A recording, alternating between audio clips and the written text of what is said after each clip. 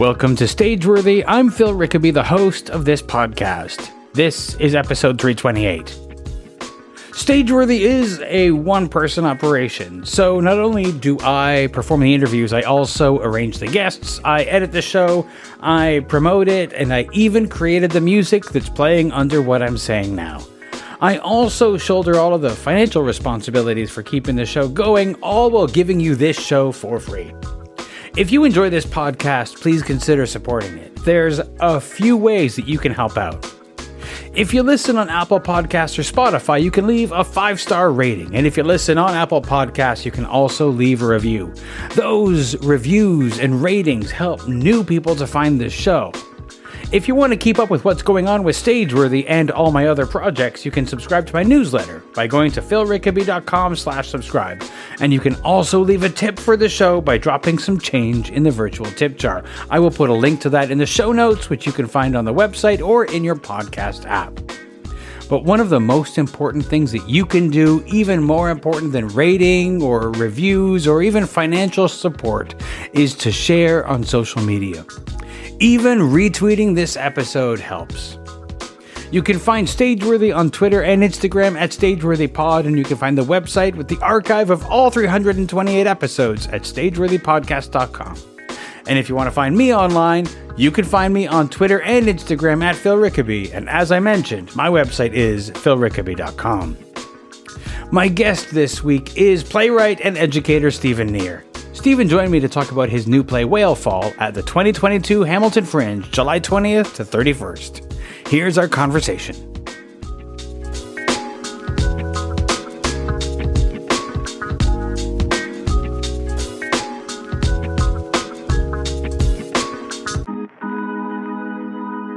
I want to get talking about Whale Fall at the Hamilton Fringe, and I know it's a BYOV.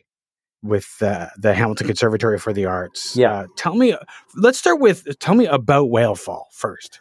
So Whale Fall was a play that I started writing when I was associated with Theatre Aquarius, part of their what they called their Junction, their Theatre Aquarius Junction, which was basically this program where they brought in creators who were actors, who were playwrights, who were whatever, who maybe had an idea and just weren't sure where to go with it. Was it a play? Was it a performance piece? What have you? And I approached Luke Brown, who was their director of new play development at the time, and said, I got this piece, and I don't know. It doesn't really feel like a play right now. I don't know what it is. But I'm my daughter, who is who was younger than she is now at the time, has this big fascination with marine mammals, and particularly orca and sharks and all that other stuff. And I really felt compelled to write a play about it, or write something about it. And I didn't know what to make of it. But I just really felt compelled to write about it. So I started working on it in the Junction. And essentially it just started out as a bunch of monologues, right? A bunch of monologues about, sharks and orcas and whales and all that stuff. And over time, it kind of took on a shape wherein the narrative was essentially like my daughter as a character in the play, and me as a character in the play talking to her about whales. And so I thought, is this like a storytelling exercise where we're sort of, I'm telling her stories about whales, and then she's sort of talking a little bit about them.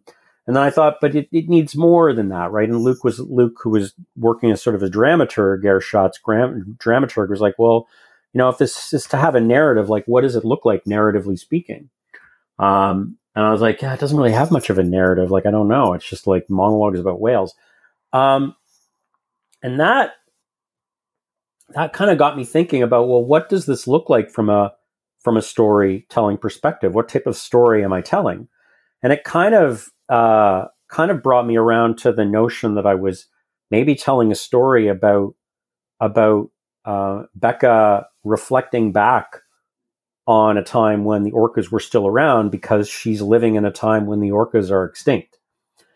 And that was like, okay, so basically I'm projecting Rebecca, my daughter, into the future as, you know, a young woman who's been studying to be a marine biologist, being a whale biologist, but there are no whales. So what does that look like? What does a play like that look like? And then that led me to this pretty uncomfortable realization that in writing myself in this play, what role do I have in this play? Right? Like, what is my role in this play? Well, I kind of felt like, I guess my role is like, you know, then questioning, like got to me questioning about the whole sort of overarching theme around the play, which is sort of my responsibility, my culpability to allowing species extinction, to allowing climate change, right? Which I think is the big question that is quite honestly facing so many creators nowadays. And it sort of dovetailed around the time, like around, I guess, 2020, because when we sort of all locked down, like 2020, the pandemic happened, and we all sort of locked down, but I kept on working on the piece, even though the junction was sort of meeting remotely. And around that time, there had been a lot of talk about, you know, what types of projects essentially do playwrights like me or creators like me, you know, older, white, male, middle-class creators, what responsibility do we have in terms of writing? Like, what types of projects do we really have a right to put a voice to? You know, because there has been a lot of talk recently, and rightly so, about, you know, white male or white writers co-opting the stories of other cultures, right? Other cultural creators. But when I kind of came upon climate change, I kind of thought, well, this is honestly a subject that I can talk about. Why? Because, you know, white colonialist culture is something that we like, and that type of oppression, that type of change, that type of industrialization is something that, like, unfortunately, men like me have been very responsible for. And I kind of thought, well, maybe this is something that I can write about, that I can try and tackle, that I can talk about. You know, what responsibility do I have? What responsibility, what culpability do I have? How can I address this? How can I write about this thing, which is a really huge worry? And even back in like 2019, it was weighing upon us. But now in 2022, it's, you know, it's critical. Like, it's awful. The way that so much has been happening over these past few years, just pointing to some of the I guess some of the distressing news about climate change. And so this piece addresses that, but it addresses it in a very specific way. It addresses it in you know, by talking about this subject of species extinction. But one of the things I learned about when I was taking my master's was it's very difficult to write about climate change. It's very difficult to talk about things like extinction from an artistic standpoint, because a lot of times audiences kind of tune away from it, right? Or they'll only pay attention to it if it's, I don't know, in terms of I guess in a dystopian sense, right? Speculative fiction or whatever. So the way that I thought I could write about this is to make it very personal and to make it down to earth and make it very intimate. And really, there's nothing more intimate than, you know, the relationship between a father and a daughter, and the bond and the tension and the love between the two of them. And so that's kind of where this piece emerged, was addressing this very big issue from a very intimate, small issue, and trying to bridge that gap. In terms of the writing of it, did the writing of it, was that a different process than one you normally follow? Yeah, I was less interested in character dynamics, and less interested in sort of character backstory, like some of the world building that I usually do in a lot of my plays. I didn't do any of that. I did a lot of exploratory monologues. And when this is sort of the first time this piece has been performed live, like but we did a reading of it last year with the Hamilton Arts Week online. It was a digital presentation. So when I wrote the piece for that time frame, I really kind of said, okay, how do I basically inject a narrative in this? What is a narrative? What does the story look like? And what it turned into was it became a sort of a road trip, if you will. And so that the play kind of starts with this declaration, like right off the bat, making it clear to the audience, okay, the whales have disappeared. The whales are extinct. And so basically then the journey of Becca as the primary character is I need to like leave everything I'm doing right now to see if I can find them. And that kind of formed the backbone for the journey, if you will, of the play. But I didn't. So in that sense, what I did is I took a lot of the monologues that I had written and then kind of filled them in with, Becca on these certain points along the way, along this highway journey through BC, which was interesting because as I kind of took her on this journey through BC, there were all these other places for me to touch upon issues of environmentalism and climate change because, no surprise, BC has kind of been the epicenter for climate change disasters for the last few years. So I had a lot of material to kind of work with. Now, the partnership with the Hamilton Conservatory for the Arts, the play's being performed there? Yeah. Yeah, they have a black box space that they've kind of renovated in the last few years. Because they were using it like before the pandemic, but because of the pandemic, they had to obviously shut down. But now they are sort of trying to reopen it and are trying to want to promote its use within the theater community in Hamilton. But I think they're also they've also been looking for, partners that they can work with, that can sort of, that can tell stories, I think, that will fit in there with their mandate a bit better. And the Hamilton Conservatory of the Arts is very much youth focused, right? So they focus on dance, they focus on music, they focus on theater for children and for young people. So we were actually approached by Stephanie Hope Lawler. Stephanie she works at the conservatory as their theater director. But she was also in the production, the read through last year at the Hamilton Arts Week for Whalefall. And in fact, she when before the pandemic, she was also part of another group at Aquarius, the Actors Forge, that had actually read a lot of the pieces that had been written by the people in the Junction. So she had actually was one of the first people to kind of take a look at the piece as it was emerging and read for the part of Becca. So she's been attached to the project from the beginning. So when she contacted myself and Aaron with Same Boat and saying, what are you guys doing for the Fringe? Would you be interested in doing this piece as a BYOV? We were like, oh yeah, that sounds great. We'd love to partner with the HCA. That's great. That's really exciting. It's an exciting way for us to kind of get back into making theater for Hamilton. We of course wanted to work with Stephanie. So yeah, it's turned into a really nice partnership and a nice collaboration that kind of took us all by surprise.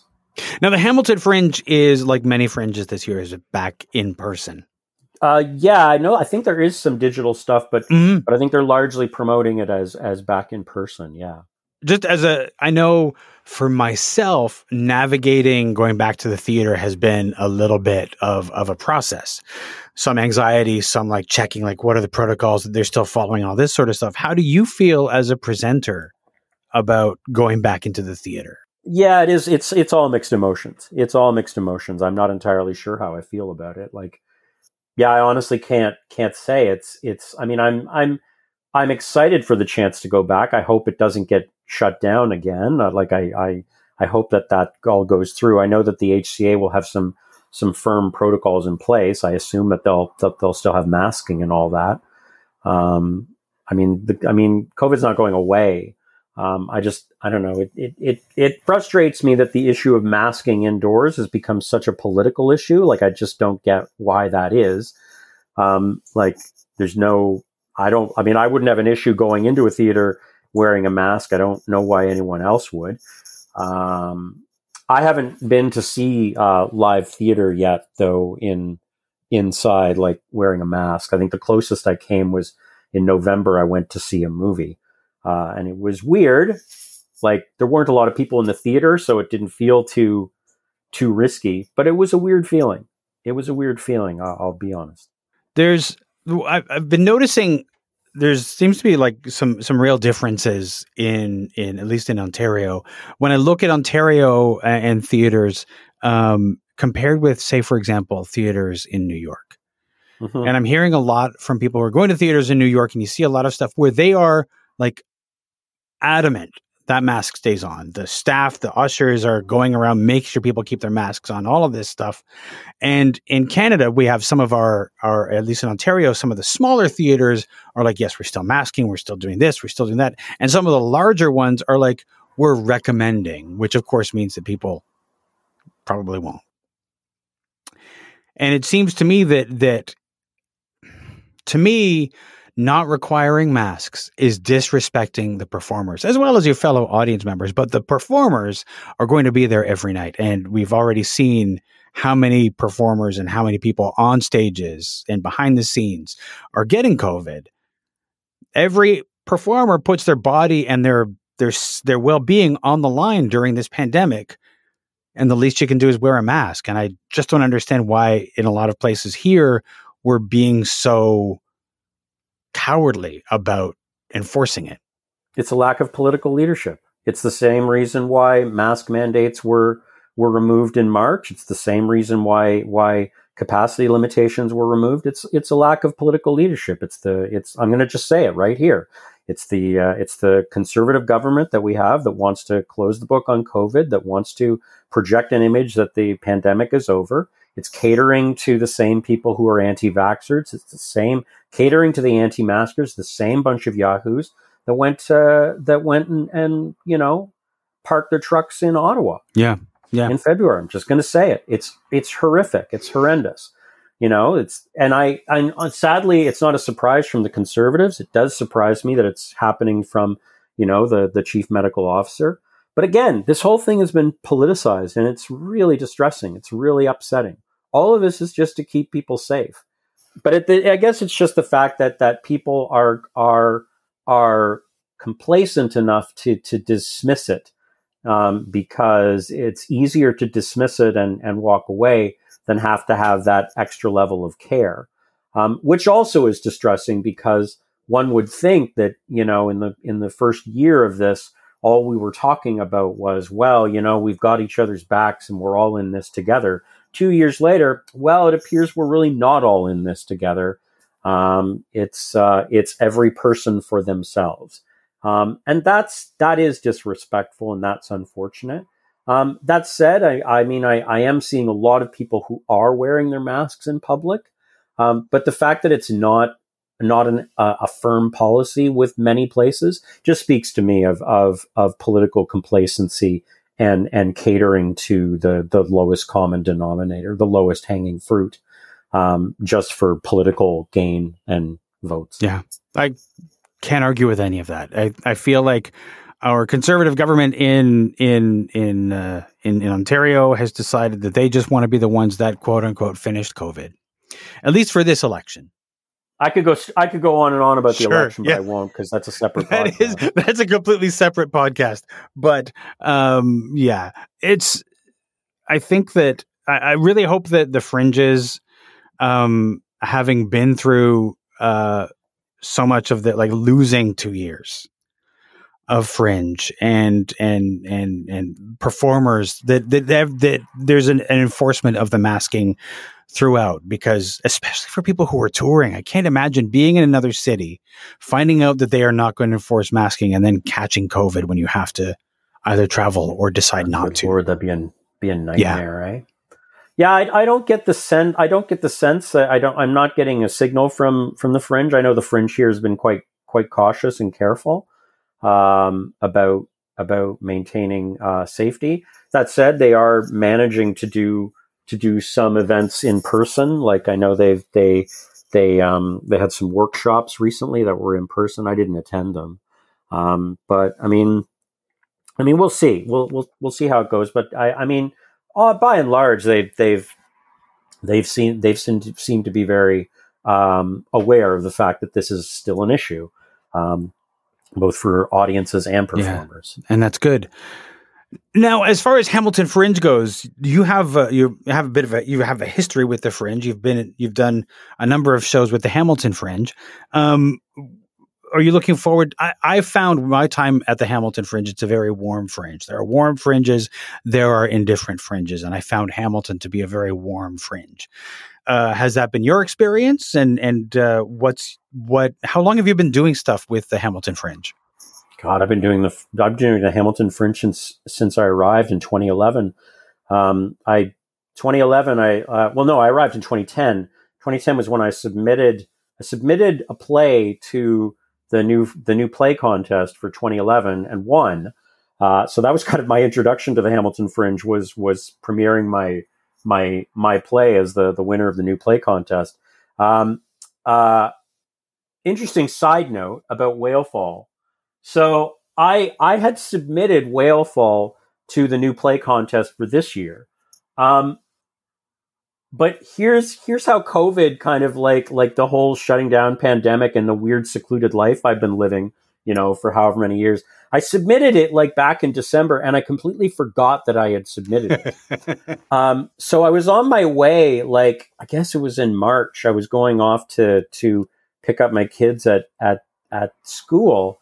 And Aaron texts me going, "Hey, you won the play contest." I'm like, "What? What do you mean I won the play contest?" And this is at the time when we were talking about doing the BYOV. Right.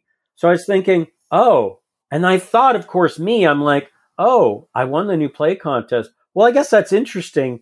I guess, this play that I wrote, this actual well-made play that I wrote, I guess it won. But I'm doing Whale Fall as a BYOV. I guess the best I'll do is I'll just get tickets. I didn't remember that I had submitted Whale Fall as the new play contest. I thought I'd submitted this other play that I'd written. So when I got back, I was like, oh, Whale Fall won second place in the new play contest. Oh, I guess that's something I could use in marketing. Wow, what a great surprise. So yeah, Whale Fall, the play that we're doing at the BYOV, was one of the award winners of the new play contest, which is always a plus, because you're like, in Fringe, you're always like, what like are all the different angles I could use to promote it? But it was just so funny that I was like on my way and thinking, oh, well, okay. It was the other play that won second place. Big deal. Like, this is how tuned out I am. Of the whole circumstance. Well, I think we can talk a bit of that up to COVID brain, because we've all lost track of things. We're all distracted still. Yeah, and I guess like just to speaking to your point of Fringe, like of Hamilton Fringe, like it's kept on chugging along, right? Like I know that other Fringes have done this. I know Toronto was pretty active, but I would say like this year, like, one of the things I've really enjoyed about Hamilton Fringe was how sort of all the where all the different venues are. But I know that there may be some changes this year, to be quite honest, Phil. Like, I don't know which venues are still operating and which venues have been shut down. And that's actually just, unfortunately, a sad reality to our city and our community right now, that I know that some venues during the pandemic were shut down. I don't know if they're going to be coming back up. Like, a good example is the Staircase, right? Right. Like during the past decade, the Staircase was like one of the destination BYOVs. I don't know if it's going to be there anymore. Like, the Staircase shut down at the beginning of the pandemic. Then it was brought back as like a restaurant movie theater, and then it shut down again. Apparently it's come back, but I don't know whether it's a BYOV. Like, I don't know. So what venues are open is a bit of an open question. I'll be honest, I have no doubts about the sort of the warmth the emotional warmth and the spiritual warmth of the people in the Fringe right now in Hamilton. Like, I think people, there's a lot of artists here that are eager to get back, that are eager to connect with audiences. But what stages are going to be left for us to perform on is different. Because we're BYOV, I haven't seen what all the other actual official venues are. I don't know what they are. I think the question of venues is one of those questions that has been a lot of artists have been asking throughout. Like, what is going to survive in Toronto? We are fortunate that the number of, say, independent spaces that are still in existence, but we did lose a bunch. So it's like, and again, where's the support for those? Because the independent spaces don't have the profile of like some of the larger theaters, so they, in some cases, lost out and had to close. Yeah, and I mean we've had that happen as well. I think it's the question. I think it's the question we're coming out of. Ironically enough, it was the question we were going into with, but I think it's the biggest question now of what sort of resources do we have at our disposal now? What does it take to get audiences out to see live theater? Man, that's right. The idea of a packed house for opening night. How does that make you feel? I will tell you how that makes me feel. I don't know about you, it makes me kind of feel a bit nervous. I will tell you exactly how I feel, because I remember watching a video, I guess, in the new year, just a few months ago, of like the production of Hadestown and its first performance back on Broadway, and it was a shoulder to shoulder. Packed house, and it was very celebratory, but my hands were kind of sweaty just like watching that, because I knew everybody was masked, but we've spent 2 years putting a distance between ourselves and other people. It's difficult to suddenly just sort of go, okay, let's all sit close together in a theater. Yeah, it is tough. It's hard. And I don't. Emotionally, I don't know that I've been doing all that well with all of this. So how I feel about being shoulder to shoulder with all these different people, how I feel about being around people that I feel are being disrespectful, who, how many vaccines have you had? Are you an anti-masker? Are you an anti-vaxxer? How much do I trust my fellow human? Which is also sad, because I didn't really feel like that 2 years ago. So I don't know. I don't really have any ready answers. The only thing I can tell you is that I'm really glad that I'm returning. I'm getting back into some live theater work now with the team that I have. Aaron Joel Craig has been my longtime collaborator, right? I'm the playwright, he's the director dramaturg, and that's a relationship that we've fostered and cultivated over many, many years. So there's a really strong trust there, right? Like his voice when he talks to me about whatever is going on within the script or otherwise is always something that I can listen to. Stephanie is a performer that we wanted to work with for a long, long time. She's got her resume and pedigree is phenomenal, but just as a person, she's just really, really lovely, and just is another one of these people that I've actually kept in contact with over the course of the pandemic. Like, actually, when things first started locking down, she kind of took the initiative and said, "Hey, why don't we get together like every Wednesday night and read plays together over Zoom, just so that we can connect with each other." It didn't last very long, but it was still a nice thing. It was a very good thing to kind of keep us all grounded and together. And then the sort of the round who rounds out our cast, the sort of core working team, is a man named Raymond Lauder, and Ray was a teacher, was the head of the theater department at Redeemer College in Hamilton. Sadly, Redeemer shut down its theater department. I think it must have been last year. And there was much furor over that, much hand wringing about what that meant, what the implications of that. But again, another one of these, either an ideological or a cost saving measure that happened over the pandemic, to which the arts, were a direct culprit. But I've wanted to work with Ray for a long, long time. He has a really, really deep understanding and a deep love of theater, and really loves the piece and has been able to connect with it on a deep level. So it's a really fortunate, and it's a really big gift to be able to come back to theater with this piece, because it doesn't feel like, it's going to be a slog to get this up, right? It feels like this is a story we're going to tell. We're going to tell it to people at the HCA, and if they want to bring their kids, if they want to bring their young theater goers, they can, right? Like it's not like a hard piece like the piece that I did a few years ago about radicalization of youths and terrorism overseas, which was a hard piece, and was difficult maybe to for some audiences to kind of take in. But this is, this is a piece that tackles climate change, but it also talks about the love between a parent and their child.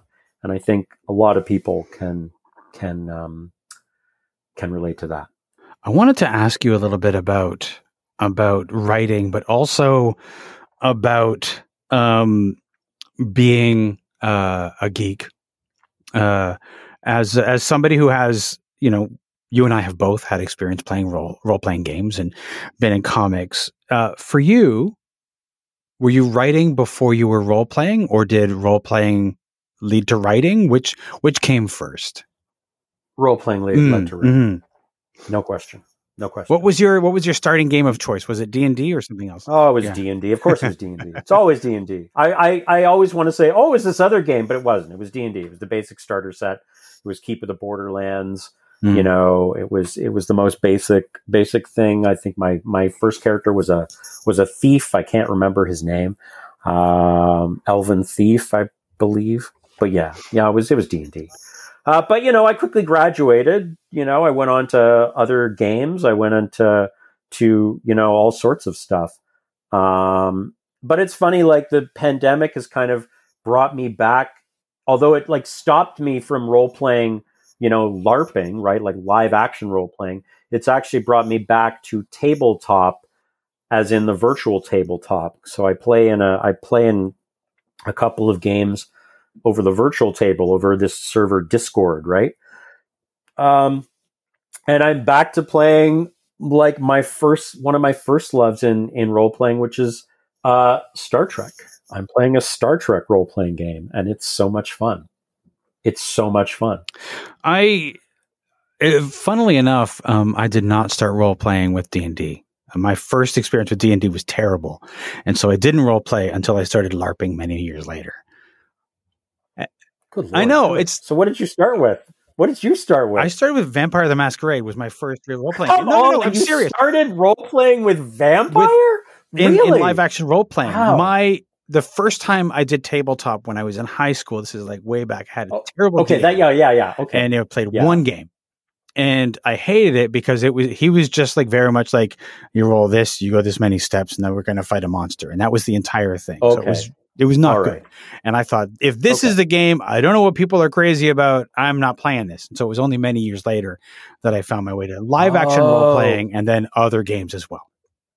Oh, I see. Okay. All right. Well, that's interesting. Well, that's an interesting journey there. But it's interesting also just to lead like the way that creating a story on the fly, both like as a game master or storyteller to have the plan, but the freedom and the need to be able to deviate from the plan. Yeah.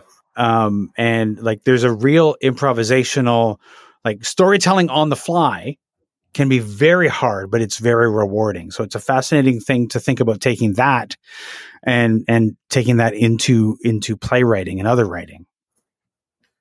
Yeah, I mean, it's interesting. I didn't actually come to playwriting until many, many years later. I actually never thought of myself as a playwright until like after I was well done university. I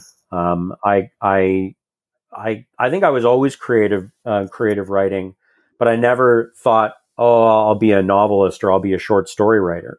And I think maybe that part of that came from role playing games because it was acting out. So I took a lot of drama, and I thought I wanted to be an actor. And then when I went to university at York, I went into the acting program and then promptly decided I don't want to just train to be an actor. So then I trained as a director dramaturg. And then when I got out of that, when I graduated that, I was like, yeah, I like the scene analysis and the scene construction and like the play construction, deconstruction that goes into being a director, like i.e. a dramaturg. But I hated the authority I thought I had to wield as a director. I got very uncomfortable with the status that I felt I needed as a director. And in fact, like for the next few years after that, when I was involved in directing projects, I never felt I did all that well as a director. In fact, I remember I directed you in a show, I don't know, somewhere in the 90s. And it was just, for me, it was not a project I felt good about because I felt, I've just fallen flat on my ass. It's not. And it was only after that experience that I went, well, what am I actually in this for? What am I actually in theater for? Like, I go to see a play, I go to see theater. And around that time I was going to see plays by, John Mighton, Jason Sherman, Judith Thompson, Michael Healy, like all of these creators were getting their start. And I was like, what is the magic for me in going to see a theater? Well, going to see theater, do I envision myself being up there as an actor? Not really. Do I envision myself, being the director who has crafted and created that? I don't know that I am that either. But I am really excited to know like how that thing was put together and to put those stories together and put some of the weird stories in my head all together. And that's when I wrote my first play. Not surprisingly, my first play was like inspired by a role-playing game that I played. And that kind of dovetailed into a whole lot of plays that I've done that have sort of these geeky themes around them. Now, that said, I think that I do think that genre is something that we don't explore much in theater. No. And there's a few companies that do and a few playwrights that do. And I'm always very impressed because, again, there was a time when that was like what you would see horror, you would see quote unquote sci-fi on the stage because that was where those stories were told. But we don't do that very much now. But I think it's like there's a lot of possibilities in that. So anytime I see that sort of thing happening, I'm always very, very impressed and happy. Yeah, and I think obviously theater can do things that I think can do things much better than other mediums can. That said, like, I don't know, there's so many avenues of storytelling nowadays that weren't really around, however many decades ago. Podcasting for one, like listening to podcasts basically are now audio dramas. And I know a lot of I don't know. There seems to be a lot of adaptations that are coming from podcasts and also like regular, like standard plays, which over the pandemic were then turned into radio drama podcasts. I listened to those pretty religiously, and got as much out of them. So I don't know. It's again, this goes into my question of I just have a lot of questions about what theater is going to look like now coming out of this. And if really, are we out of it? Like, I don't know if we're out of it, but what is it going to look like now coming out of the lockdown mode of this? Like, what types of things is theater going to talk about? What types of things are theater creators going to talk about? What things have we not talked about? What do audiences want to hear? Right? Like, it's a very big question. It's a very big question. I don't have an answer. No, and I don't think that we will have an answer for a couple of years, to be honest. I think that there will be that exploration to see, what does happen. And I'm sure that at fringes across North America, there's going to be at least one solo, this is how I spent my pandemic Oh, show or something. I'm not looking forward to those. To be honest, I'm not either, but I'm sure they're going to happen. But I think that is part of the process of figuring out how we tell these stories, right? And how we talk about this and where we are at. I think we're going to stumble a lot as we get through it. We're going to stumble and then we'll figure it out. Yeah, I guess we can't really avoid it. Yeah. As much as we might want to. Yeah. Otherwise, we're just as guilty as everyone who's not paying attention to the issue. Well, that's the thing. It's over. That's the thing. I think we will figure out how we talk about it and how, do I think that people, like, I don't think that people want to see the play that is like, this is what the pandemic was like. But I think that people will work through it as we allude to it in different ways, or maybe in a few years people will be able to sit down and enjoy a play or watch a play that is specifically about the pandemic. But I think that we will dance around it for a while before we figure out what it looks like. Right. That makes sense. Yeah. Dancing around it makes a lot of sense. Yeah. Yeah. It's now, you said something that I found like I think is an important and enlightening question. The question about what you want to be in theater, what you wanted to do. Because I think, a lot of people when they start that road where you did, and I'm going to theater school and I'm going to be an actor. And then trying to figure out where you go from there, I remember being directed by you, and you were a good director. I want you to know that you were a good director. Oh, thank you, thank you. And that means a lot. Actually, I got to be honest. I didn't feel I did very well. I mean, this is the thing: is especially when we're right. This is the thing: is we don't know what those stumbling blocks are. We, especially early on, like I think that you were a good director. Your instincts were good, and I think you put on you put out a good product. But I think that the question that you were then asking is one that people don't often ask, because I think there's a fear of really investigating that, because we spend time in the theater. I know when I was in theater school way back in the ancient times, when I was in theater school, they were telling us a lot like, you only do the one thing. Just be an actor. Don't do anything else. Because if you do something else, do that. And there was the idea of being a multi-hyphenate, which so many people are now, was not an option. Mm-hmm. Mm-hmm. Yeah, and it's true. And I also feel like when I was in theater school, there was this sort of unspoken rule or unspoken expectation that you had to pursue career above all else, and that fueled the sort of the one trick pony argument, the siloing of it. You're in this discipline, you're in that discipline, which of course I think was also the same because that's how university programs are. If you went to post-secondary for an arts program, that's how you were sort of conditioned. Whereas some artists who didn't go through that have a different mindset. But I also feel like it's kind of the same thing. Like there was an expectation that because your career comes first, everything else has got to come second. And this is also something that I'm finding, with my life right now. I had kids relatively late in my career, but there was always this sense of, if you have kids, then you're not putting your career first, right? Or if you're working a regular job, then you're not putting your career first, right? It's just a hobby. And that's been something that's been a real difficulty with me, and something I've taken very great issue with, because this play wouldn't exist without my daughter, without my family. Like it just wouldn't. And in fact, the last play that I wrote about radicalization, that wouldn't happen without the birth of my son, without the awareness that that I've had a family, that I'm creating a family, and that there's tensions that are around that. There are anxieties around that as well as joy. And I guess for me, it just speaks to the way that, it's funny, you kind of talked about, I directed and I put out a good product. I know it's a turn of phrase, but for me, it kind of speaks to the way that I think we've commodified, is that right? Made into a commodity, theater, seen it as a commodity, right? Like, oh, are you creating a good experience or a good evening for audiences? Are they getting a good return on their investment? Right? Like so much of this, because I guess a lot of grants and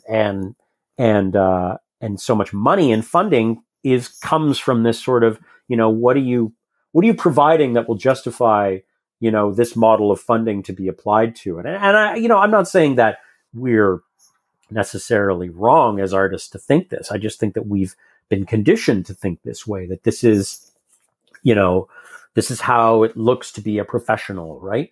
And it's not. And I think, if anything, maybe the last few years, I'm seeing an awareness on a lot of artists' part, saying, you know what, I don't have to define success as this model that, perhaps this actor that I really idolized led their life as, right? Like, or I don't.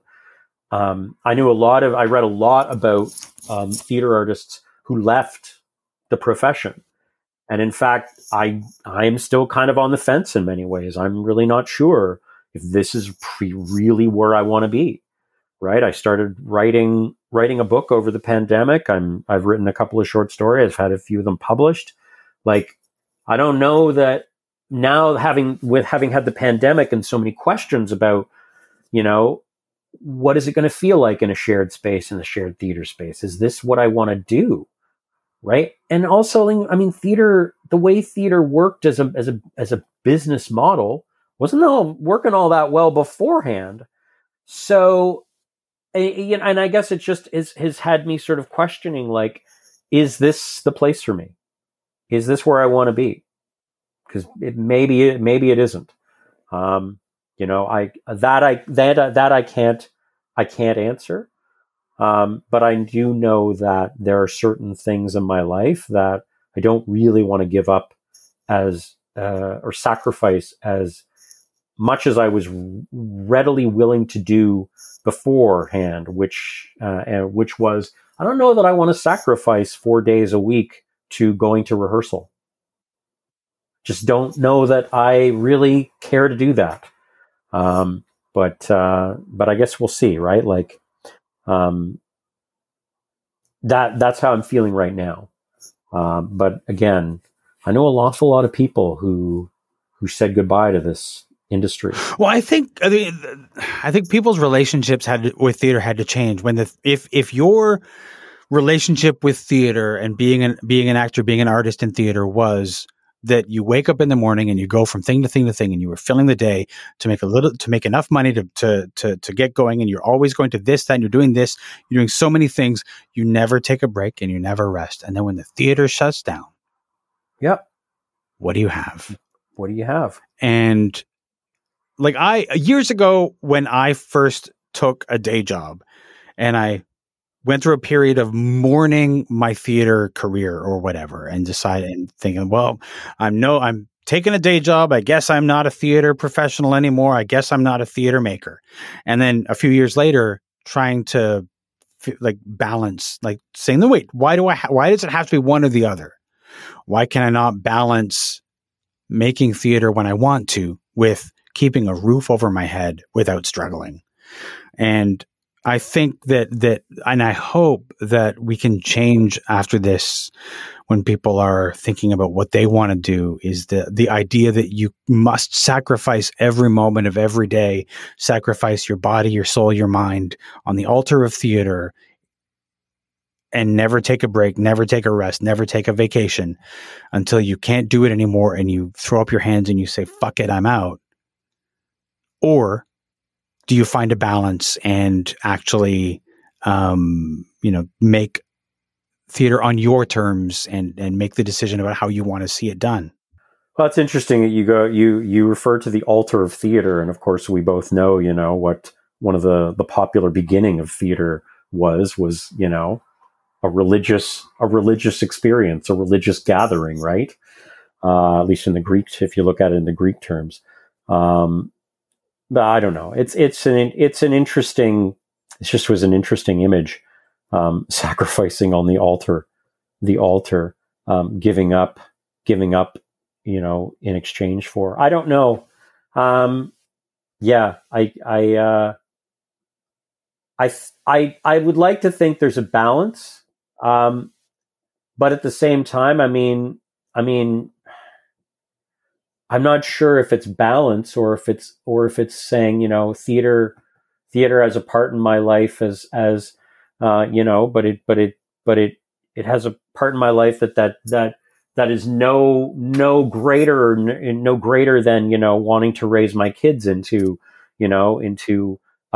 worthwhile and lovely adults that will go on and make the world a better place, or is it any better than wanting to have a strong relationship with my spouse, or allowing them to pursue part of their career dreams, right? Like, so I don't know. I guess maybe for me, what I realized is that all those years of working, running was I don't know, in pursuit of something that maybe again wasn't real, was just a construct in my own mind about what does success mean. And I guess maybe that's it. How do you what is the definition of success? What does success look like? And I think maybe that's a constantly shifting, constantly changing image in our mind. Well, maybe it should be. It probably should. And I think that I feel like we're at this point now where there's a rush to get back to exactly where we were in 2019. Yeah. Let's fill those houses. Let's get those things on their feet. Let's do this. But I don't think we've really taken a look at the fact that for a lot of people, their relationship to the industry has changed over these 2 years. And then maybe the way that we operate and the way that what we expect from our artists and our producers and everybody else also needs to change. And that it can't be exactly what it was. We need to find out how do we balance?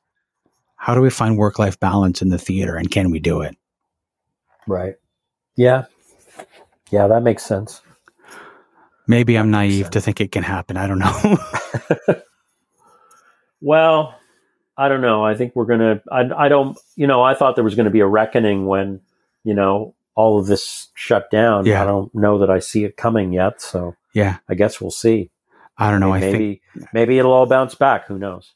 I think I was sort of expecting the same reckoning. And I think that, there were promises made in 2020 that I think are quickly being fulfilled. There were a lot of promises made in 2020. Yes. You're right, and some of them were fulfilled.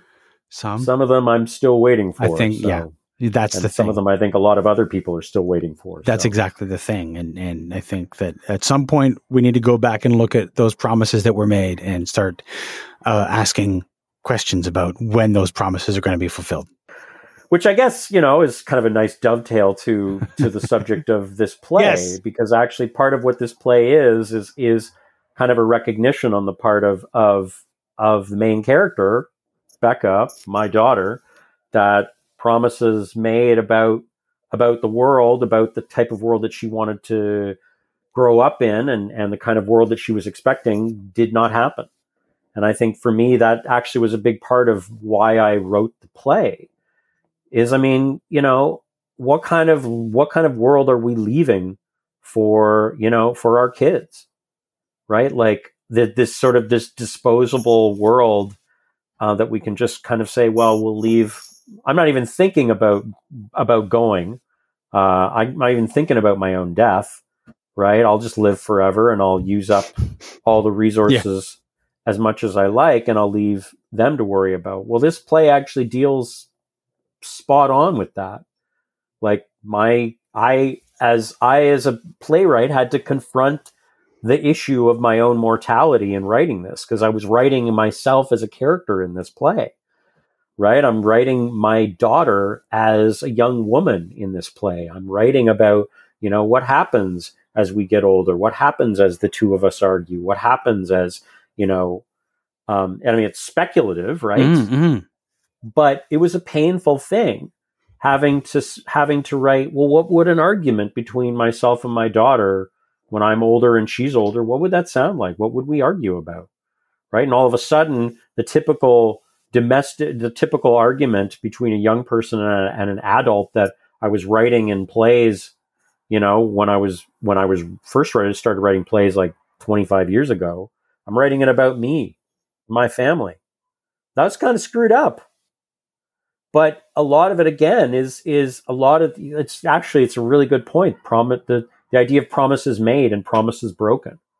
Right? What things did I not, what things did I withhold from my daughter about what was happening in the world, right? There's a theme about that. There's one of the character, Becca, says, were you not telling this to kind of shelter me from the truth, right? I could have handled it. Right? I could have handled it and we could have talked about it together. And I think that's a big theme is the danger of withholding truth for fear that it's going to be too painful, has been a big issue, right? Like, and the pandemic has kind of hammered that home for me, right? Like you want to keep your children safe. You want to have them not deal with the issues, but I'll go back to masks, the issue of masks. So many people that I've seen argue against masks in school, masks on children are like, oh, it's just so terrible for children to wear masks. They hate them and it destroys them. And I'm like, well, actually it doesn't. My kids we taught them the importance of it and they don't have an issue with it because they know how important it is. So it's just another piece of clothing.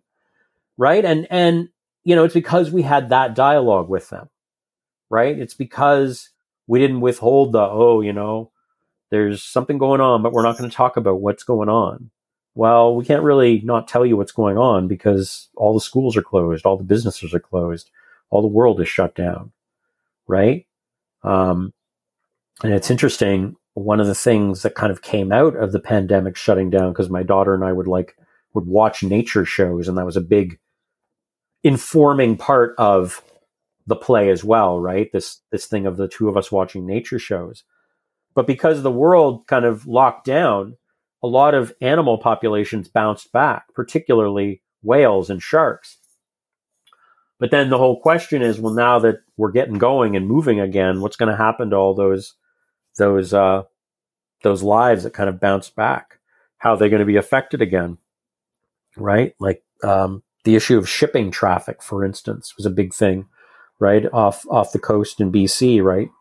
Shipping was kind of halted. So orca migrating in the Salish Sea in the Georgia Strait, there was a lot more of them, right? Because with no boats, the seas were quieter, so they could talk to each other. They could hear each other much better. But now, the boats are out, people are out again and moving and making noise. And now that one of the recent reports I've read is that they don't know where the orca have gone. They're not in the Georgia Strait right now. So where have they gone? And so I really frighteningly feel that's kind of prescient. Like that's something I directly talk about in the script. So yeah, I don't want to say that this play is forecasting the future, but it's more of a cautionary tale. I like to call it a climate change fable. Right. Yeah. Because that's what it is. It's a fairy tale. It's a fable. And I think the best fables are cautionary fables. Ones that kind of give us pause to think about what's actually happening. I think that's a good place to end right there. Thank you so much, Stephen, for this conversation. Oh, thank you. It's my genuine pleasure.